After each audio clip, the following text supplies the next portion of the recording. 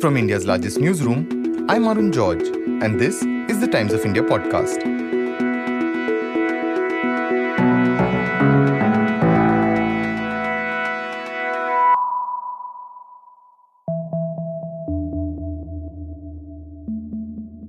Thank you again for asking me, and I will say what I have to say and hope that it will make some sense to you. That's how 91-year-old historian Romila Thapar began her talk at the India International Centre on the 14th of January. The talk almost didn't happen after protests over her being invited to give the Dr. C.D. Deshmukh Memorial Lecture. On social media platforms like Twitter, the tweets of protest continued for hours after she had delivered the speech. If you weren't clued in, it was mystifying. Why are there such strong protests against Thapar, who is a professor emerita at the Jawaharlal Nehru University and an eminent historian? Thapar's own speech laid out the issues with Indian history over the years and the problem with how non-historians are possibly willfully misinterpreting history to suit a larger political project. But how should history deal with myths, especially religious ones? For that, we're speaking with mythologist Devdutt Pattanaik, who says history may not always yield convenient truths to suit myths. In today's episode, Devdutt talks with my colleague Jairaj Singh and me about Thapar's speech, why a generation of historians is presently being vilified, and the problem with letting ideology dictate history. Devdutt, let's start with the Romila Thapar speech itself. After the speech, there was a lot of outrage on places like Twitter and Instagram over Thapar allegedly having linked Yudhishthira and Ashoka. Now, that's not even something she said in this speech. What is this issue over even connecting Yudhishthira and Ashoka? See, one has to be careful with what trolls say, and because they are coming from ideology and they're coming from gaslighting.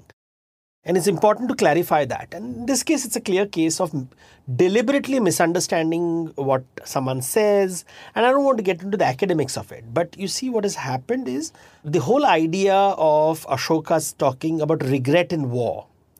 So we know about there is an Ashokan edict where there is a regret for the Kalingan war. And in the Mahabharata epic, there is a dialogue where Yudhishthira regrets the violence in the war. Right? Question is, what came first? Now, first of all, Yudhishthira's dialogue for someone who believes Mahabharata is history and Mahabharata text is the actual record of thoughts and ideas which happened then Mahabharata and that speech happened 5,000 years ago. So they believe that, Yudhishthira actually would have made this speech 5,000 years ago. It is recorded in Sanskrit and we have that. And for that person, obviously that is the older book. It's a historical reportage. And whatever Ashoka writes is a later event which happened 2,300 years ago. Now let's look at how historians will look at it. They'll say, well, the earliest written record in India, the first written record, Ashoka is the first time we have a script, and it's Brahmi script, and we know that there is a regret being shown for the Kalinga war. There's the first record of a king talking about regret is also globally very significant. Then you have the Mahabharata manuscripts written over time, and we know that this is in Sanskrit. This is a later form of Sanskrit.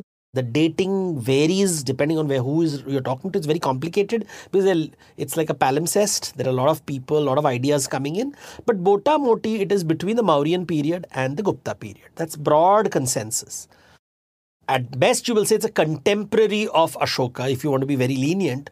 And if you don't want to be lenient, you will say it came after. The manuscript, Mahabharata document, was written, and so therefore this dialogue or Yudhishthira's comment was written less than 2,000 years. It came later. And is written by whom? It is written by a storyteller, probably Vyasa, and maybe this person who wrote it down was influenced by this comment written by Ashoka. Assuming that he could understand what Ashoka has written and read that particular inscription. So a lot of ifs and buts. But it's a statement which perhaps Romila Thapar would have made, that Mahabharata shows the influence of Ashoka. This obviously triggers people who believe that the mother of all religions is Hinduism. Everything started with India. It's an ideological thing. And the problem with many historians, early historians in the 1950s, 60s, 70s, they would try to show that everything in India comes from Buddhists. That's a school of thought.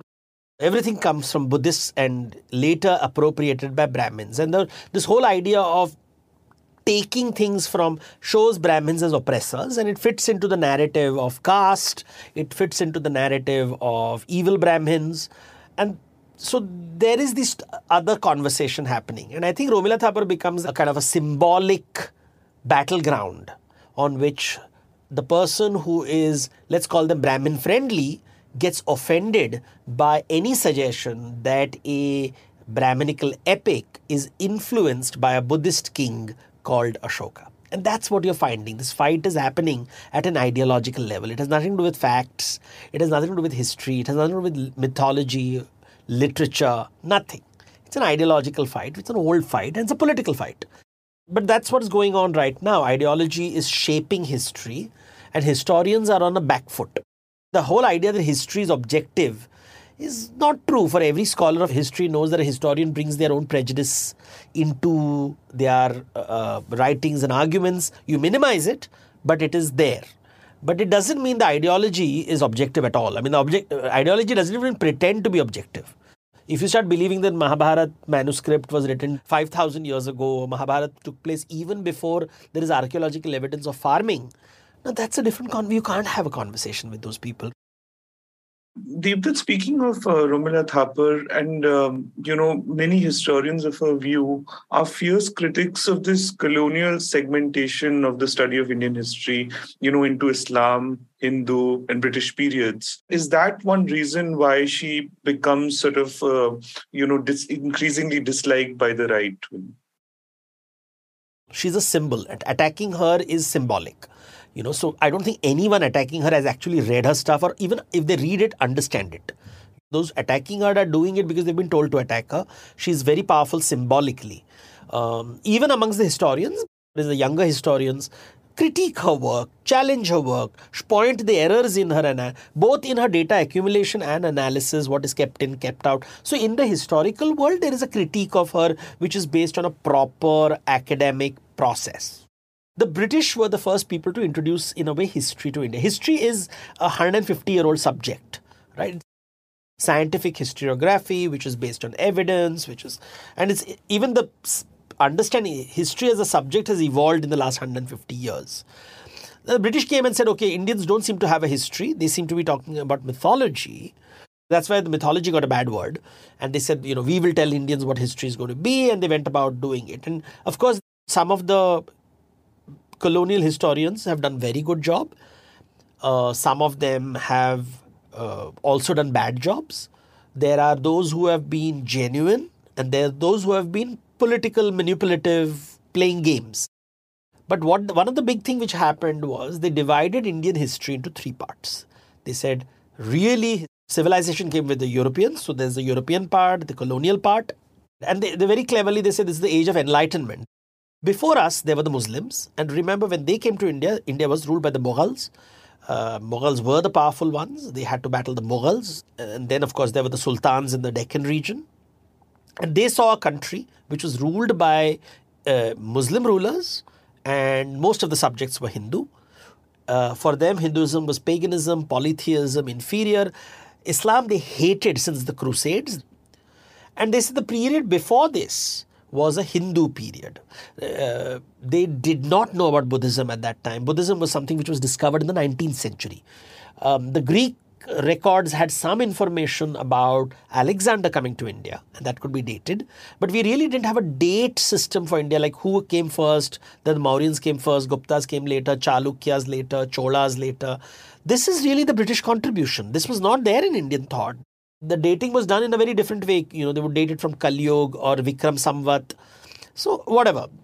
We should grant the fact that historical ideas as we know it today came with the British. They structured in a particular way. And they divided this into India into their history, then the Muslim history and the pre-Muslim history, which they call Hindu. Now, historians today challenge that and say the pre-Islamic history is not Hindu. That is a very simplistic way of seeing it. There was a Buddhist period, there was a Vedic period, and then, there is this use of religion. The use of religion to divide history, they said, is a colonial exercise done precisely to divide the country. I mean, that argument can be challenged, but it's a point of view. But very interestingly, this view of history which the colonizers brought to India is something which the right-wing Hindutva loves, because it sort of says, yes, that's true. Hazar Sal Ki Gulami was the second and third period, and before that there was the flourishing Hindu civilization. Decolonization talk is all nonsense. They want those parts of the colonial discourse to works for them. And this is something we have to be aware of, that this Hazar Sal Ki Gulami and everything was wonderful in India before the Muslims came is really a colonial idea. The colonizers said there was a Hindu period, there was a Muslim period, and then there was a British period. That's how they divided, and that is the story which is told on WhatsApp today, which works politically. It's simple, it's easy to understand. It makes Hindus the victims. It allows Hindu politicians to see themselves as saviors, and all Muslims become evil. Also, a lot of this comes against historians in particular, because we want to place faith in history, right? Like you said, that we want Yudhishthira to have come before Ashoka. We want science to somehow bend, almost like light to bend, and then somehow say that, yes, this is true somehow. And isn't that a problem when even with our faith itself, like we have multiple versions of, say, even the Mahabharata or the Ramayana? History is striving towards objectivity. It's trying to be factual, and it is based on doubt. Every historian says that, based on this evidence, this is the conclusion I have. So there are many people who have questions about the way Romila Thapar has reached a particular conclusion. There is a particular mindset that you have. We don't agree with your writing. So that is how history emerges. Faith, on the other hand, it doesn't consider doubt. Whatever the Guruji says is true. Guruji is right. Guruji has read everything. Guruji is beyond texts. He can see cosmic dimensions. That's a very different way of thinking, and you can't put these two people together. Very different approaches. So the historians in a proper academic setup read history in a particular way, and the followers of Guruji and WhatsApp University follow a very different way. You cannot put them on the same platform by using words like ideology, decolonization. Nowadays there's this whole bunch of people. Most of them are Brahmins. Most of them are coming from educated backgrounds, but they're not that successful in their respective field. And there is a kind of a rage that they have been treated very badly. And therefore, they are becoming the defenders of Hindutva. They're using this clever language, but ultimately surrendering to the Guruji's version of history.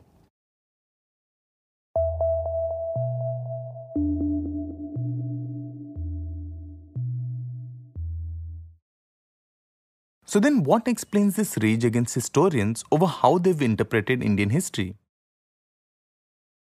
What the British did is very interesting. They realized to attack the Muslims, they kept talking about how Muslims destroyed Indian culture, and they claimed that we will save you. So this whole idea of savior, even before the Hindutva movement started, is what the British said, we will save India. But the moment the British became very powerful, now they didn't care about the Muslims anymore, because now they're the kings. They started attacking they realized now the threat is the Brahmin.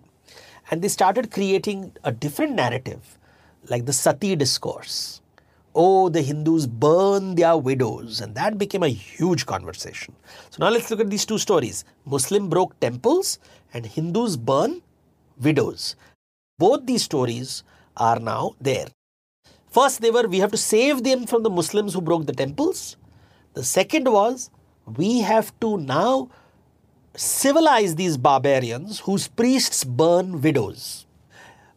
And all those conversations are in Bengal region, when really the Sati practices and the center is Rajasthan. And the kind of monuments that you have in Rajasthan for Sati practice is not found in Bengal. And the Sati stones are also found in southern part of India in the pre-Islamic period. Now, let's move to the 21st century. You look at historians. You read all the historians which we call the Marxist historians, Western historians. They typically will play down the story of temple breaking. So you have Romila Thapar's book on Somnath, where it almost feels when you read the book that she is saying that, it was not a big deal. It was a political act. It was not a religious act. It was more media management. And then you have scholars like Eaton who will tell you that not many temples were broken. This is basically belief. It is not fact. And he gives this wonderful table of barely 60 temples were broken over so many hundreds of years. And therefore, it's not a big thing. We are making a big deal out of nothing. When you've grown up all your life being told that, Hindu temples were broken by Muslim kings, a historian comes around and says, you know what, it's not a big deal. And to add insult to injury, they will go around saying that, even before the Muslims came, Hindu kings attacked each other and broke each other's temples. So, temple breaking is part of the political system. It's not a big deal. Don't try to make a big deal out of it. You are yelling too much. And you feel a little violated. You're saying, you know what, are you saying that my pain is not real? And that's what science has done. These historians have now telling a whole generation of Hindus that the temple breaking story which the British created was not really that big deal. And that's hurting a lot of people. These same Marxist historians will say, yeah, Sati problem was a real problem. Indians needed to reform themselves. Sati is the real problem. Temple building is not. Now you go to a right-wing ideology stories. Go to the RSS Shakhas. And you read the right-wing historians, right-tilting, right ideology ideas, and they will suddenly give you the opposite view. That, no, temple building was the worst thing that happened. It was horrible, horrible, horrible, horrible. And Sati was not so, they'll deflate the argument. They'll say the Sati was a very minor thing and the British created this affair, and temple building was the real thing. And how does the left-wing historian look at untouchability? And how does the right-wing historian look at untouchability? The right-wing historian, typically of Brahmin background, will say it was division of labor, it was not so big, it was fluid. I have actually heard people saying that they misread this book called Castes of the Mind, saying that the British documented everything and really it is the British who created the caste system, which is not true. Historians know that the words like achep and all was used in the 17th century, 16th century, where clearly there was this idea of untouchables there. Buddhism. How does the left wing approach Buddhism? That all wonderful things in India came from Buddhists. The right wing will say that's not true. Buddhism was part of Hinduism. They were really the same thing. There was no difference between them. So please don't try to take away Hindu achievements and claim that the Hindus stole it from the Buddhists. This kind of extremism gets the attention, unfortunately. Sober historians who balance both the views are boring. They don't get attention.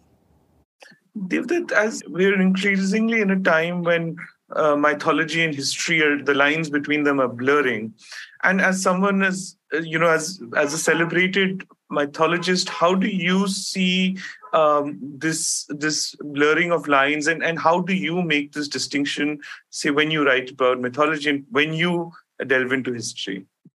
See, I know the power of faith and belief, and I respect the power of faith and belief. I know the gaslighting is a very powerful technique that is used to shape belief. I know how Gurujis manipulate things. I know how religious leaders and political leaders have always valued the bard over the historian. Right? The bard tells you what you want to hear. Whether it's the judges, whether it's the bureaucrats, whether it is the army, whether it is the media, nobody should challenge the authority of the king. The king loves bards who tells you exactly what his vision of the world should be. But science does not care for authority in principle. In principle, in its finest form, science does not care for authority. It does not care for testimonials. It doesn't care for kings. It is based on shanka, doubt. So I understand this delta very clearly. I'm educated in science background and I study something which is based on imagination and faith. And I do not privilege rationality. I do not privilege fact.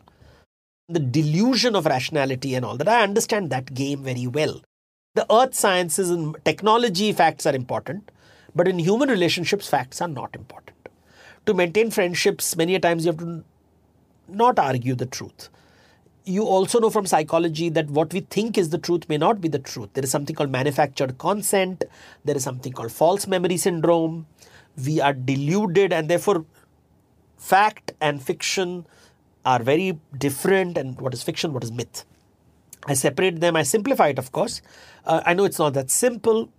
But I also realize as I'm studying the subject how complex these subjects are. And the common man doesn't have patience for all that. Common man wants simple answers. And politicians know this. So they give them simple answers. You will say that I think I've lost weight. But the doctor will measure you and say that, you know what, no, you're not really lost weight, you've lost water, and then you hate those doctors because the doctor is not agreeing with what you believe. The Guruji will always try to comfort you, will try to make you feel good about yourself. You see all those self-help books which are coming with all these Gurujis. They were supposed to be Krishna Bhakts and Ram Bhakts, but they're all talking self-help books. They're all giving you Dale Carnegie advice, but saying Krishna said it. And they're con men. And but they'll be popular because they are not challenging you. And they are also telling you, don't challenge us. And it's a create space where I don't challenge you, you don't challenge me. There is no doubt, there's only faith, and it feels safe. You feel very, very safe. Science doesn't make you feel safe. So we are living in this world where we have to always deal with fact, fiction and myth. It's never going to go away.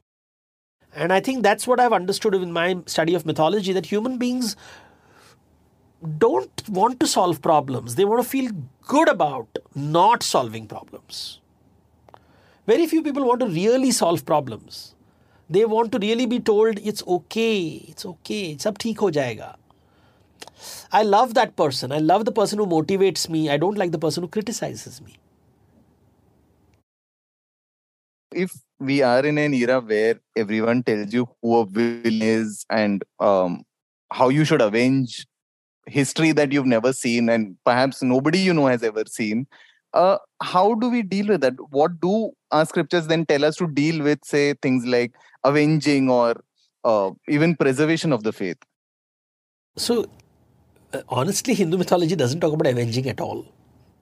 Avenging angel, is not existing. So I'll tell you a Jain story. And, the Jain story will say, once upon a time there was a king and he went out hunting and he meets the sage and the sage doesn't salute him. And the king gets angry and he takes a dead snake and puts it on the sage's neck. It's a story. Now, the Hindu version of the story will say that the sage was meditating, his son saw this and he curses the king that you will also die of a snake bite. So he gets angry. The sage doesn't say anything. And in fact, when the sage wakes up, he looks at the son and says, why did you tell this to the sage? You have behaved like a lesser being. For all the education and all the Vedanta and all the Veda that you have learned, why did you submit to anger? Why did you seek revenge? That means your ego is more powerful than Atma. Now, this is not going to be taught by politicians, no? Because the story is talking about forgiveness, moving on. Justice is violence. Justice and violence gives you power. So both the left wing and the right wing will always talk about justice. They'll never talk about let go, chhod do, forgiveness, which is what the scriptures teach us. At least Hindu scriptures, Jain scriptures, Buddhist scriptures, even the New Testament, turn the other cheek, let it go, chhod do, Lord forgive the sinners. We want violence, we want vengeance, it's so much more dramatic. I mean, I am very wary of the word justice because justice comes from this whole idea of one day everything will be fair. Even in nature, nothing is fair, right? An animal is born, newborn animal can be attacked by a wild animal on the day of his birth and be eaten, right? The animal can't go to a lawyer. They just have to live with the fact that there are predators in the forest. Humans create this mythology of justice. Historians have actually believed it. The problem with many of these historians is they don't realize the mythology they live in. When the historian does not accept that there is a ideology governing him or her, that's the problem. The assumption that historians are objective. But we should be careful over there. Because the ideologist does not even pretend to have logic. Doesn't even pretend to have. He is just living in this fantasy land.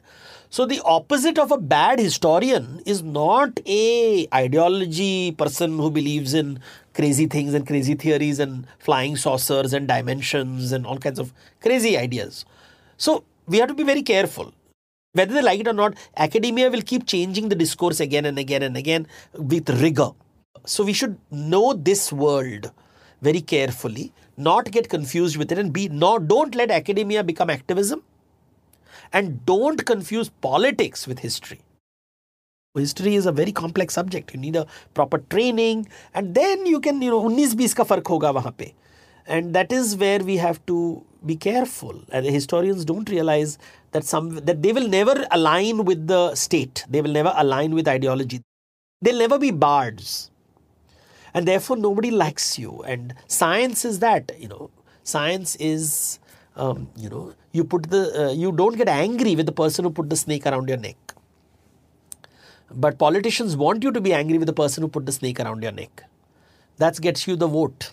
Justice discourse keeps telling you the past shapes the present. The spiritual discourse will say, no, let me handle today's problem my way. I have to deal with contemporary jealousy, anger, hatred. And nobody wants to focus on that. It's like food, clothing, shelter today, right? I'd rather focus on what happened 5,000 years ago. We don't want to talk about the bridges that got broken yesterday. We want to talk about bridges that were built 5,000 years ago. We don't want to talk about forests and sacred forests which are being wiped out by infrastructure today. We want to talk about temples which were broken 5,000 years ago. Now, that's politics. If a historian says that we should not let history repeat itself, they're idiots. History always repeats itself. That's the way nature is. Because human beings, we genuinely believe history will not repeat itself. All these absurd ideas which West try to propagate, doesn't work like that. Humans make stupid things. The world keeps going on and on and on and on. And बीच में कोई आता है, कोई बोलता है कि भैया ऐसे मत करो. And as somebody says, those who know that history will repeat itself, but they have no power to change history. You have to just silently witness stupid people repeating what has been done before. And that's life.